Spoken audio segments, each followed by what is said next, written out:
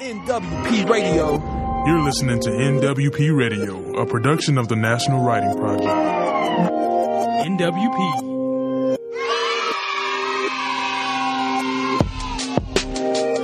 NWP Radio. Hello, everyone. Welcome to NWP Radio. This is a broadcast of the National Writing Project. I'm Christina Cantrell, logging in from Philadelphia, and I am super excited to welcome colleagues here from the Chippewa River Writing Project, Troy Hicks and Jill Runstrom. Welcome, Troy and Jill. Thank you.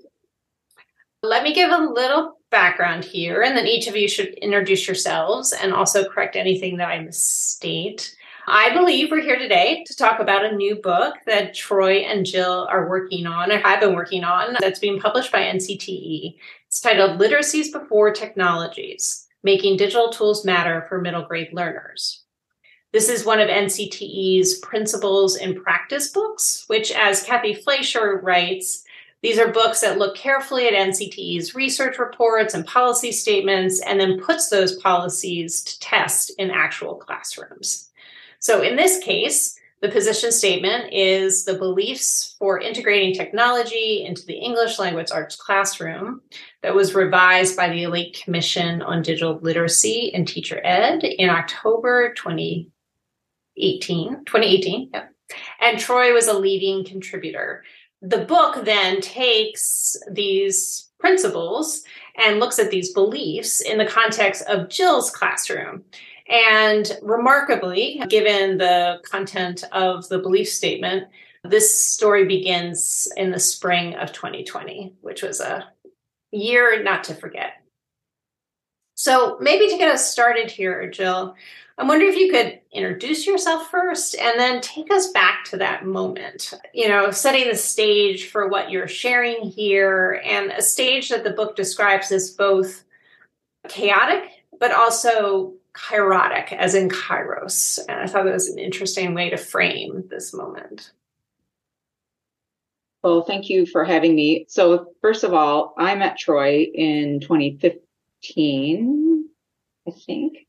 I've known Troy for a long time. Let's just put it that way. We first met when I took one of his shorter seminars, and he and I we immediately had a kind of a instant connection with our love of technology. And so I then later the next summer took the Summer Institute to become a teacher consultant for the Chippewa River Writing Project. And from there, we've done quite a few different projects together and done some speaking gigs at different conferences. So he and I have had a good working relationship, and I consider him a great mentor and friend of mine. So the school year, the 2019-2020 school year, was one of great change for me. I was working and living in northern Michigan for a good portion of my life and had worked for 27 years in the little school district that I called home. And in late October, early November, the opportunity presented itself for me to make a change. My husband and I had been looking to move to a bigger town. And so I had interviewed in Ann Arbor, Michigan, and was offered a position at Ann Arbor Skyline High School. I was teaching 7th grade at the time where I was. And so in the span of just about 2 months, I took a new job.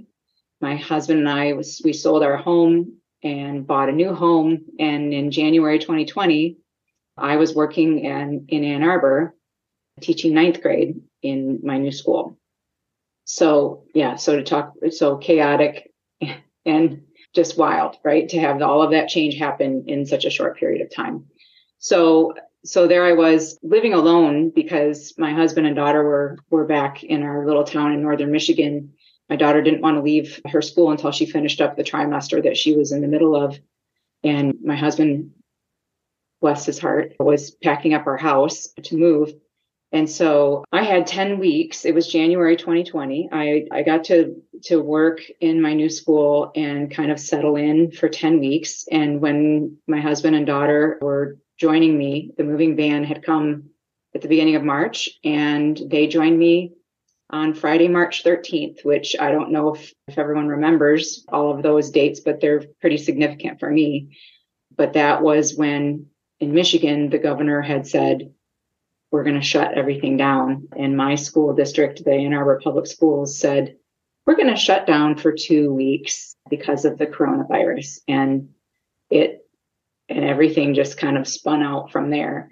So, and it was at that point that I had talked to Troy a couple of weeks before, and he said, hey, I'm working on this book project. What do you think? I need a partner. And I had already said yes at that point. And it's from there that our talks kind of started.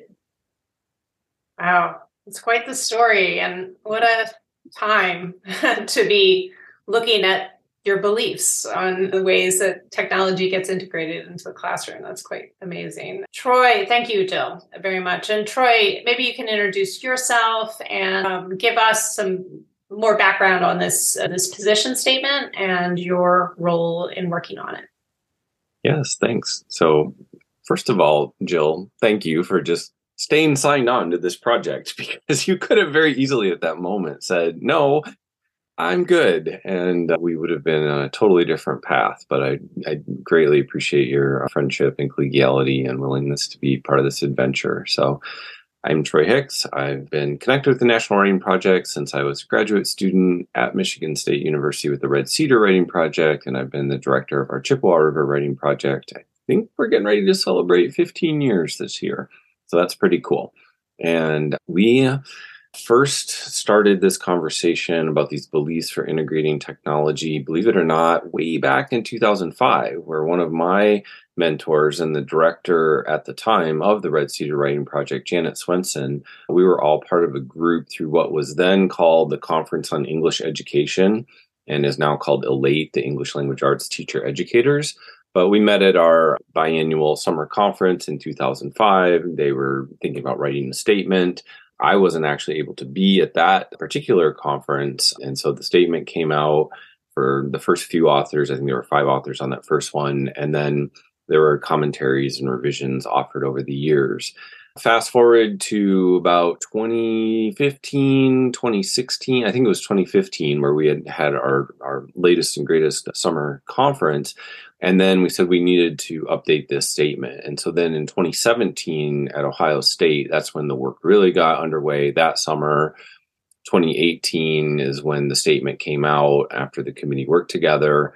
And then, of course, as Kathy contacted me and said, let's write a principles and practice book, we had this chaotic moment where suddenly all the things we were thinking about English language arts and technology were going to be put into full force with school closures and remote learning. So that kind of brings us up to the present and the collaboration that I had with Jill, which I really, really enjoyed. And I think that the book reflects just wonderfully rich and creative work that she and all her colleagues at Skyline, some of whom are Red Cedar Writing Project colleagues, were able to develop. And I'm looking forward to talking about it a bit more. Great. Thank you both. That's really helpful, all that context. Yeah, I reading the book, what I was struck by was really the rich, reflective work that you clearly were engaged in throughout this whole time, Jill. There's so much reflective writing throughout this book. Each chapter begins with seems like a journal entry of yours or something that takes us back to what you were thinking about at that moment. And then each of the chapters is just filled with all these details and student work examples and kind of things that you were trying and your reflections on that. So I was, really just thinking back to the title of the book, that you really see you thinking about this focus on literacy practices and then thinking about, okay, how do I use these tools at a distance from my kids? And what are the things that I need to consider that maybe I wasn't quite considering in the same way before? So the example that you start with is around your digital writing notebooks, moving from, paper notebooks to these digital notebooks as a key piece of your classroom practice. So I'd love it if you could just sort of share with us some of the story of that and some of your reflections about that work and your students' thoughts about it too. Sure.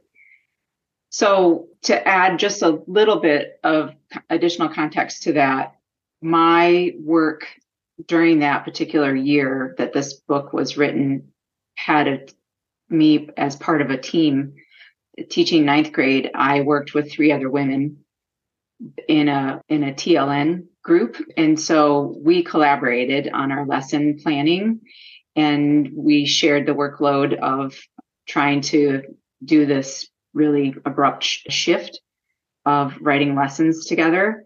And so what that did was it gave us the summer, and then we divided the workload. And so every 4th week, it was my turn to create lessons. And so that gave me kind of like a breather to meet with Troy and talk about and be very intentional about what we were doing. So it gave us time to think about what was going to go into the book and tie it into the position statement. And our first conversations over that summer really centered around writer's notebooks. Like, what's the benefit of the paper, pencil, old-fashioned, marble, black and white notebooks, and how might we have some of those things transfer digitally? And then that went into, well, what are the advantages of having something that's digital in nature, and how might that tie into the position statement, the principles and practice statement? And so what we came up with is we started talking about what were the advantages of doing it digitally. And Ann Arbor Public Schools actually provided me with templates that I could work with. And what I ended up choosing was a Google Slides template. And that was intentional. And I thought about experimenting with some of the things because of using slides, because it had more functionality. So students they could not only write in it just like they did the regular notebooks, but they also had the capability of a little bit of graphic design. They also could import pictures and video. And so there were some cool things that they could do with it. When you think about the principles and practice statement, it helped students that have a 504 or an IEP statement. They could very easily take notes. If you think about a traditional classroom where you might have something projected on the board and you ask students to take notes, students that have, verbal processing issues or handwriting, manual dexterity issues, they are often left behind trying desperately to write things down by hand.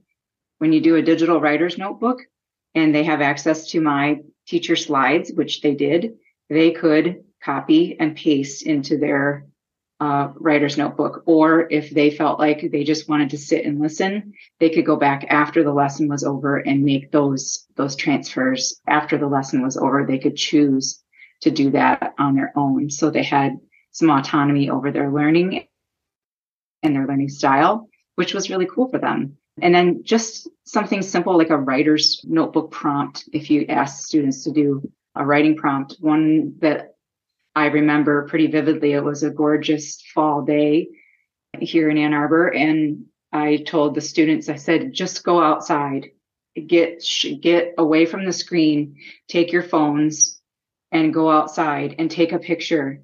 Go with your pet, take a video, and take 20 minutes and do this, and then come back and upload it onto your Google slide and then write for 10 minutes. Well, a traditional marble notebook doesn't allow you the ability to do that. So the digital writer's notebook extends a student's capability to do things with writing that you can't do with the traditional writer's notebook. So I really tried to plan things that made those extensions and provided those opportunities and gateways into the learning to level the playing field for students and to give them things that they could do that they couldn't do with the traditional notebook. So a lot of our talking centered around how might we set that up and what might that look like for a student. That's great. I love the example too of how you can, leave it and go somewhere and then transfer content, like the going outside and, using other mobile technologies to bring in other resources into your notebook. It makes the notebook, a much more sort of multimodal kind of experience overall. Thank you for that example. It's great. I know there are several other work that you did in a similar way throughout here. There was an example that was sort of connected to argument writing and sort of the work of C3WP. And that story might be interesting too to some of our writing project colleagues who are listening here. Yeah, I can set the frame for that. I just wanted to make one comment on Jill's story about the use of the smartphones outside. Again, it's no secret that our students are using these devices, right? They are on all kinds of social media. They're putting on filters. They're now interacting with AI chatbots, all kinds of wonderful things. But even in just her kind of pivoting of that move of, here, I want you to take your phone and do something intentional in this way, in kind of a schooly way, but in a good way, right? More so than just, oh, I'm going to jump on my phone and post something to social media. This is part of my larger writing practice that I've been carrying on throughout our course. And then also to invite them just to go into a different space outside in this case, and getting them to think about that device that's in their pocket or their purse or their backpack, and to use it with a slightly more creative, critical lens. And I think that's part of what Jill does really well. So, yeah. So, Troy, let me cut you. I just wanted to say that this is just like what the book is like for the listeners, is that Jill and Troy do this back and forth. It's very lovely and has, all these sort of reflective thoughts within them that are very, very helpful in thinking about what you're doing and why you're doing it. So anyway, I just wanted to highlight that. So thank you, Troy. Oh, well, and thank you for noting that, Chris. And then also thanks to Kathy Fleischer for inviting us to write it in that way. The book really does take Jill's voice in the first person, even though it was collaboratively co-authored. We stuck with her first person voice throughout the main parts of the text, and then it's interspersed with a number of vignettes from other educators and writing project colleagues included. And then I would periodically come in and drop these little notes from Troy. And that was all at the suggestion of Kathy Fleischer. So I've got to give credit to a wonderful writing project colleague and a wonderful editor. But yeah, to that point about the C3WP and the argument, and I know Jill can explain this in much more detail, we started talking through and thinking about that unit that was ultimately going to be this parallel process of creating an infographic while also creating an argument essay. And it became really interesting for us to keep moving back and forth, thinking about, all right, what does a thesis look like in text, with words and sentences and paragraphs into essays? But then what does that look like visually? What gets put into that visual, what doesn't get put into that visual, what gets represented in a different way. And again, I think it really centered that idea of literacies before technologies. We wanted to think about those literacy practices and how they were transferring across both the written word and the visual design. So yeah, I'll be really eager to hear Jill talk a bit more about how she felt going through that infographic development project. So as we planned that unit, my planning team, my freshman teacher team, we talked about what might we do that was engaging, and we actually leaned on one of the elementary text sets. So what's cool about the argument materials that the C3WP has is that they can work across all grade levels. So there's a text set about eating bugs that's really fun and engaging. And so that's what we thought would be great to use. And so, I found open source images of bugs and, put them all over the slides, and that was fun. But what we did is because we were limited with the amount of time, and because we couldn't be with the kids in the room, we had to find a way to get them. We wanted them to do a couple of rounds of argument. And so we just used the same text set, and we had them do two different things. We had them create an infographic, and then we had them write an essay. And what was really interesting was the dialogue that we had as teachers together, kind of the chicken and the egg kind of thing, was should we have them write the essay first and then make the infographic, or should we have them create an infographic first and then write an essay from it?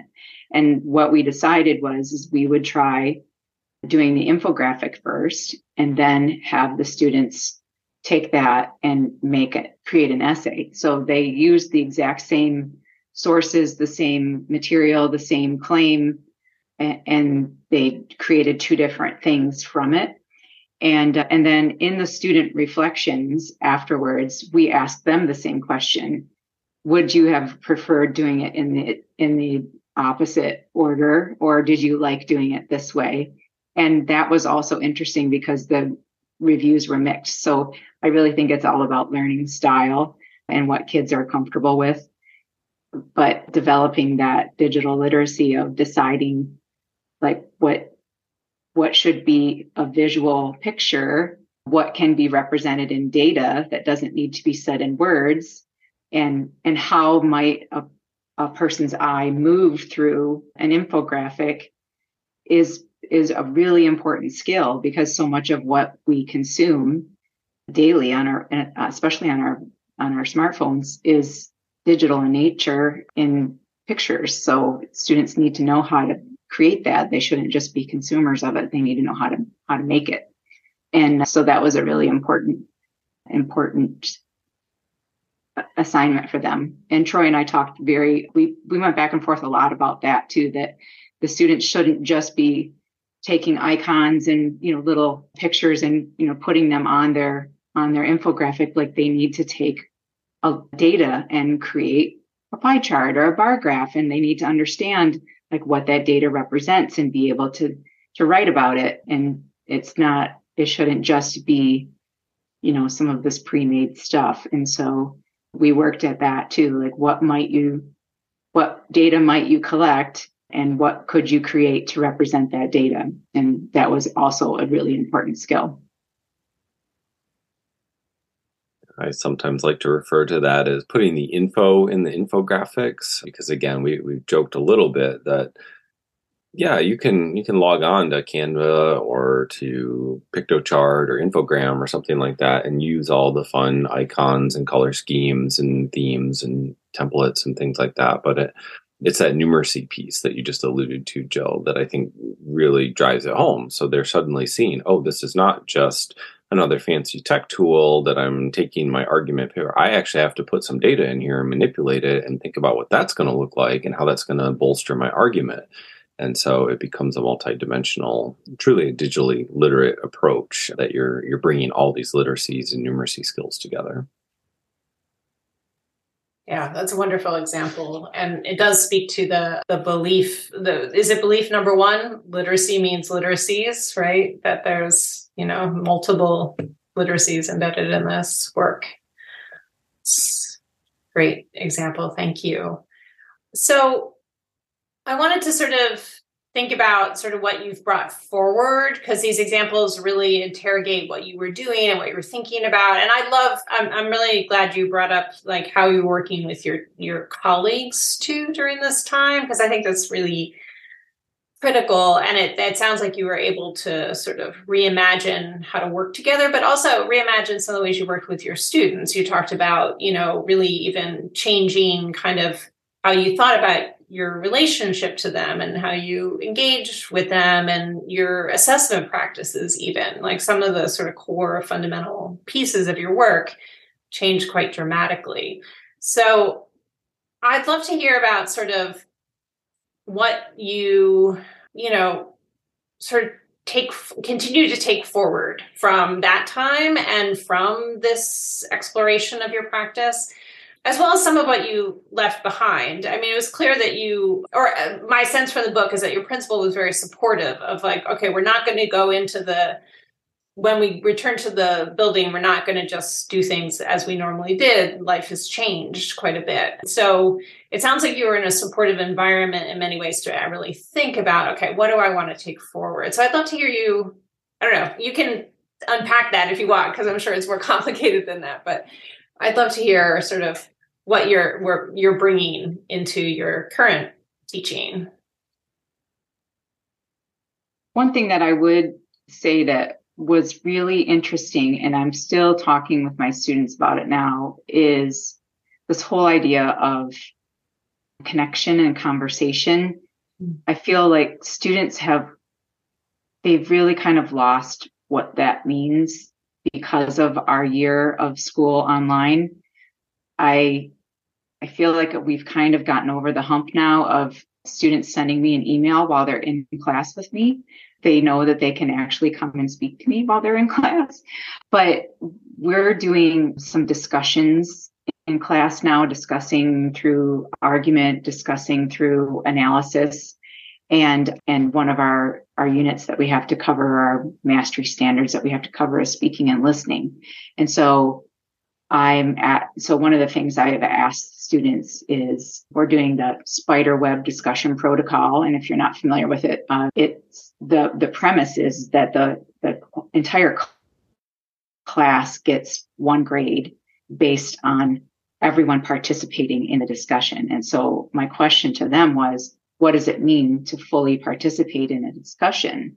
And so they had all kinds of interesting things that they thought about that. And what I told them was, I kind of, in a strange way, miss Zoom for discussion, because I think one of the most compelling vignettes that I wrote in that book was the vignette about discussing literature, the literature circles that we did that year. And it was about a student who is neurodiverse. And I still have him. I've had him for 3 years as an English student, and he will not speak in class. He'll talk to me, but if we have a discussion in class, even if I were to say to him, and his name in the book is Ben. That's not his name, but that's the name that we give him. If I were to say, Ben, what do you think? He would sit there in class and he wouldn't say anything. And it's because he's processing, but it's just so uncomfortable for him. And because of his disability, it's just too hard for him to actually speak aloud in class. But when he was put in a small group and put into a Zoom breakout room, and he had a supportive group that helped him, he could leave his camera off, he could mute his microphone, and he could type in the chat what he wanted to say. And the discussion leader, would read what he had to say, and he was part of the discussion. And I think that was one of the more unexpected things that happened, that I really wish there was a way to recreate that back in in-person school. I don't think there is, but that was like one of the most heartwarming, cool things that happened to me as an online teacher during that year. So we're still trying to tease out some of that cool stuff that happened and keep it and hold on to it. Some of it I don't think we can. And then there's some of the aftermath of that we're trying to figure out. And a lot of it has to do, for me anyway, with balance. We had all that intense online. Now we're back in school, and I feel like students don't really want to go back to anything that was what we would term traditional schooling. So they want to have earbuds in. They want to use their phones all the time. They want to have their devices, and they don't really want to put that down for a moment and just listen and talk to each other face to face. They don't really want to do that. And so it's kind of let's not throw the baby out with the bathwater. Let's try to figure out what's good about what we left behind and what's good about what was traditional, and figure out how to put those two together, because there were some parts to traditional school that were good, but I feel like we're at this really intense tipping point in education that needs to be addressed. I'm not sure how to do it, but I hope that the people who are decision makers do something about it, because I feel like our students need it. They really, really do. And teachers do too.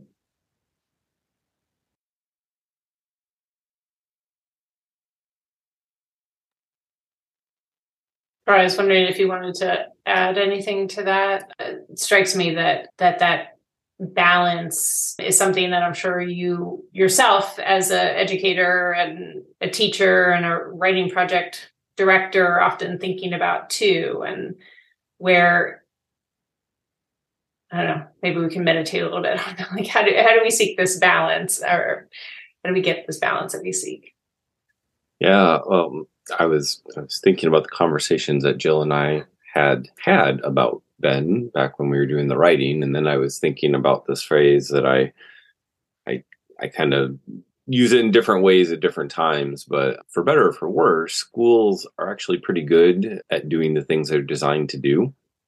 And depending on the context of the conversation, that can have multiple meanings. And when I talk about that with students, oh yeah, well, yeah, we do graduate most people and they're doing that. Yes, but what are schools really designed to do? And then we get to these deeper, more critical questions. And so I think that, whatever stage we're at, with learning and the status of remote learning, and we'll probably have seasonal mini epidemics of course, the flu and RSV and COVID and whatever. And I know Jill's school went into a situation where they were asking students to mask after the holidays again to help cut down on RSV. And we saw all the blow up that came of that. I just think that it's going to be incredibly interesting to just think about how best, here we have a student who in the classroom is having this particular struggle, but online was able to flourish. But then how can we do the both and rather than the either or? And I don't know that there's ever a good answer for that. And especially when you're dealing with 150 personalities every day and making the thousands of decisions that Jill and her colleagues in the K-12 classroom are making. My brain is not in that space every day, so I can't even fully appreciate it. I kind of remember it from when I was in the classroom, and I can have those conversations with my colleagues like Jill. But all of that to say, as we're then thinking about layering on the digital literacies, my hope would be that we are inviting kids to create and to use their devices in these productive ways. And yes, we all got really good at Google Classroom or Schoology or Blackboard or Canvas. Yep, we all got really good at setting up breakout rooms in Zoom. And yep, we all got really good at, creating quizzes and Google Forms and whatever. But hopefully the lessons we take from remote learning and teaching are that we can put kids in that creative role and giving them opportunities to do things that are much more generative than what we might have given them opportunity or license to do in the past. Lovely. That's great. Thank you. I want to move into some sort of open final thoughts, but I also want to not forget to bring up AI and, the sort of like new frontiers that keep opening up in technology and in learning and in teaching and the complications of them as they do. So we're a few months into these conversations about AI and GPT chat and all of that. I know, Jill, you've been experimenting a bit with your students and talking to them about it. I'd love to hear sort of how you're bringing these kind of beliefs and practice or principles into your practice around some of that work too. So I can just give you a little bit of context around an assignment my students are currently doing. Right now, I'm teaching English 11, so not middle grades, but this assignment certainly could be done middle grades on up. And I guess before I even tell you the nitty-gritty of the assignment, I would say my mindset and philosophy about new technologies has always been one of, I've never been one to fear it or to think that it's something that is bad or cheating, or I always think of a new technology as, well, okay, this is the latest thing. Let's figure it out. And how might we best utilize it for the common good? Because I feel like a lot of people, like some of the sentiment around, especially AI and Chat GPT in particular, is that, the students are just going to, that's the end of writing. Students are just going to use Chat GPT to write their papers. And so I don't think that at all. Like, I think what teachers need to be mindful of, at least this teacher talking to you right now, is I think, okay, let's figure out what can it do? What are its pitfalls? And how might I write assignments that utilize it that are interesting for the students. So my most recent thing that they're doing is analysis. And so what I'm having them do is they have a choice of what they want to analyze: movie, TV show, sports, a piece of art, or what's the other thing? I'm drawing a blank. Music. Did I say music? You get the idea. So they pick something that they like. Yeah. And then and we've done quite a bit of skills practice leading into this with little bits that they've practiced. I've mentored things for them. And then they've written a prompt and put it into ChatGPT. Write me a 750 word analysis essay on, why Kendrick Lamar's album To Pimp a Butterfly is the most culturally impactful. I think that I did something like that for them to mentor what it might look like. A lot of students hadn't seen ChatGPT, so I'm doing this on the board for them, and I'm talking while the thing is writing this, and some of the kids are like, they have no idea. It's mind-blowing when you first see it, right? It's really cool. But leading into it, though, we talked about rhetorical devices and what good analysis looks like, and I'd had them, pick a mentor text and, like from the Atlantic or from NPR or from, good writing. And they picked out like, oh, I really like this. I want to try this in my analysis, and I want to do this in my analysis. So they already had like 4 or 5 things as a writer that they wanted to try. And so as ChatGPT is writing this, I'm talking through like, okay, I remember I picked out in my article that I wanted to do this, and I wanted to do this, and I wanted to do this. And I said, so I'm going to be looking for those things in this piece. And I'm also going to be looking for like what's not accurate. And so then once it was done composing from my prompt, then we analyzed the analysis piece that ChatGPT wrote for me, and we picked it apart. And like it cut off like mid-sentence at the end. Like, what's that all about? And the kids are like, well, it was probably the 750th word. Once we did a word count, 637 words. So it was fascinating, right? The kids really learned a whole bunch that ChatGPT just on its own doesn't do the job. And so it is not going to kill writing assignments. It might provide like a nice beginning, a scaffold, maybe some good sentence structure here and there. But what my students are learning right now is that it's not bad, but it certainly doesn't have any voice in it. It doesn't have some of the really good writing things in terms of rhetoric that we talked about. So hopefully they're learning that it's not a great tool, and you certainly shouldn't think that that's going to be, the night before something's due that you're going to use that to cheat. That's a really bad idea. And then we also have had the conversation, like, is this ethical? And some of them think no. I said, even if I've assigned it, I've told you that you should use it. It's still not ethical. And some of them are like, nope, not ethical. So it's fascinating. It's really a fascinating thing. So, and then other kids say, it's not going away. Which and in my mind, I'm thinking, yep, you're right about that. It's not going away. So how are we going to use it and move forward with it in a way that's educational? So that's digital literacy to me. Yeah, I love those conversations. Thank you, Jill. Mm-hmm. I would just add to that to say, kudos to you. Certainly, you're spending more time in the instructional moment of walking them through that and really modeling that process and having pro and con, good and bad conversations about the writing itself, as well as the ethics of what we'll generously call co-authoring with the AI writing tools. And I think there's a whole other brand of tools beyond ChatGPT and Bard from Google. And you have tools like Jasper and Copy.ai and Writer and all these other tools that are intentionally designed and marketed to marketers. So we'll help you write your social media, your blogs, your video scripts, your grant proposals, your emails. And that allows you to pick tone and style, and there's a whole bunch of other conversations that you can then have about the rhetorical devices and so forth.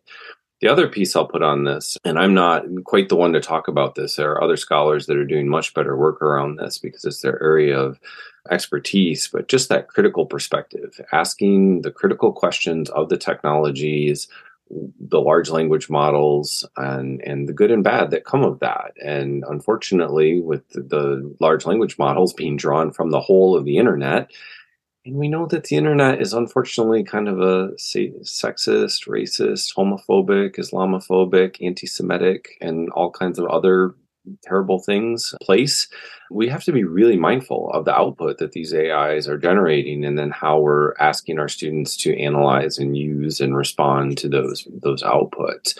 And so then, and we barely hinted at the end, the profit motive that's underlying all of this technology too. So there are really great scholars that are asking lots of questions. Neil Selwyn is one from Australia. I know Amy Coe from the University of Washington. The folks at the Civics of Technology are asking these types of questions, and I'm sure many others that I'm not even able to mention right now.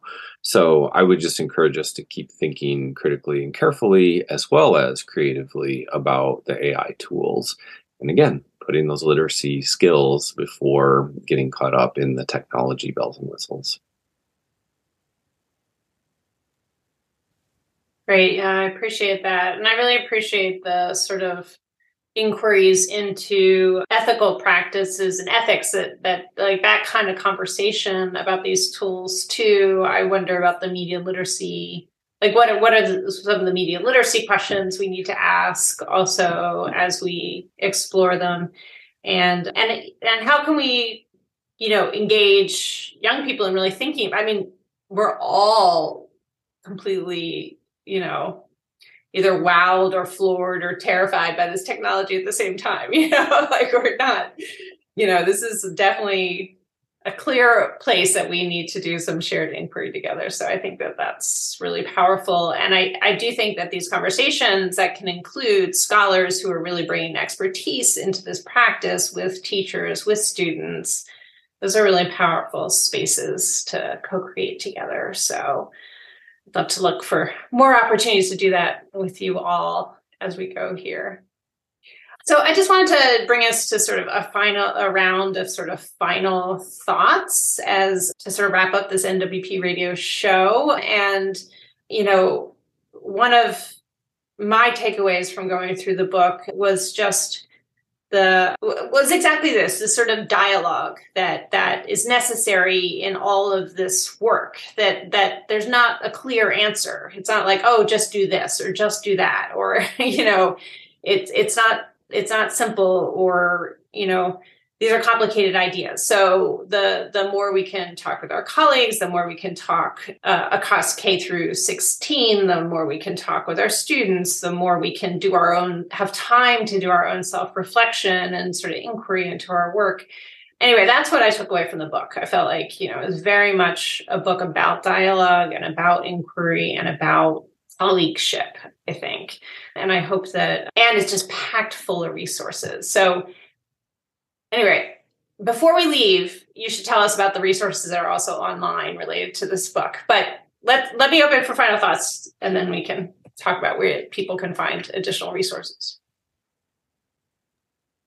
Jill, would you like to share final thoughts first? Sure. I would just say that I'm super grateful that I got the opportunity to have this experience, to have my weekly conversations with Troy. It was a lot of work, but it was a labor of just great thought, in as much as the pandemic in so many ways outside of my little world was really a very difficult time in our world because of the virus, because of so many other things that were impactful that were going on at that time. For me, in my teacher life, it was probably the greatest gift that was given to me in terms of the way that the school district that I worked for structured the day, the wonderful people that I was gifted to work with, and the way that we were able to be collegial with each other. We have a very strong bond still with one another. And so it was just really a great time that we got to slow down and really spend time and talk and think about our work. And that is something that just doesn't happen in public ed. Like, it's such a fast-paced, solitary profession in so many ways. So it was a really, really great thing to do. And I'm just grateful that I got the chance to do it. Thank you, Jill. And I really appreciate that we took that time as well. And you're right. We have to make the time rather than saying we're going to get the time. And so just to know that you continue those conversations with your colleagues at Skyline High School and that other writing project colleagues around the country are continuing to have those kinds of collegial conversations and partnerships, I think is super important.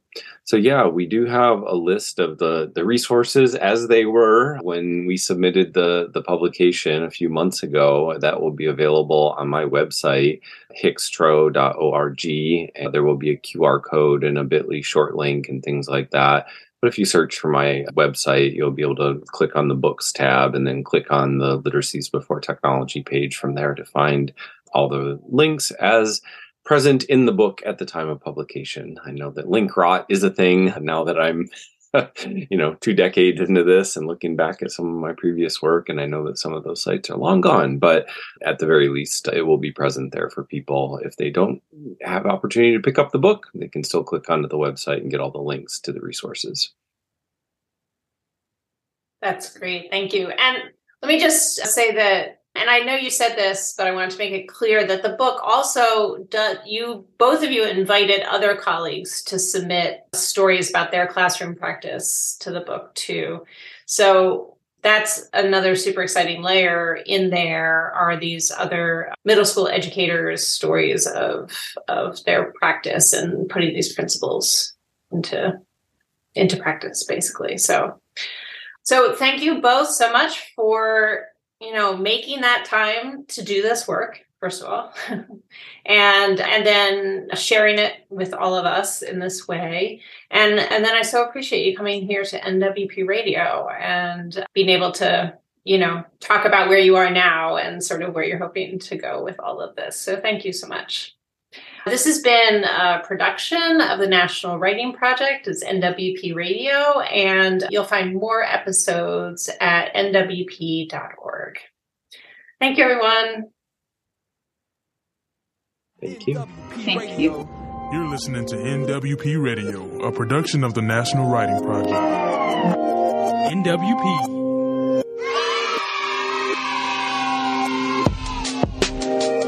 NWP Radio.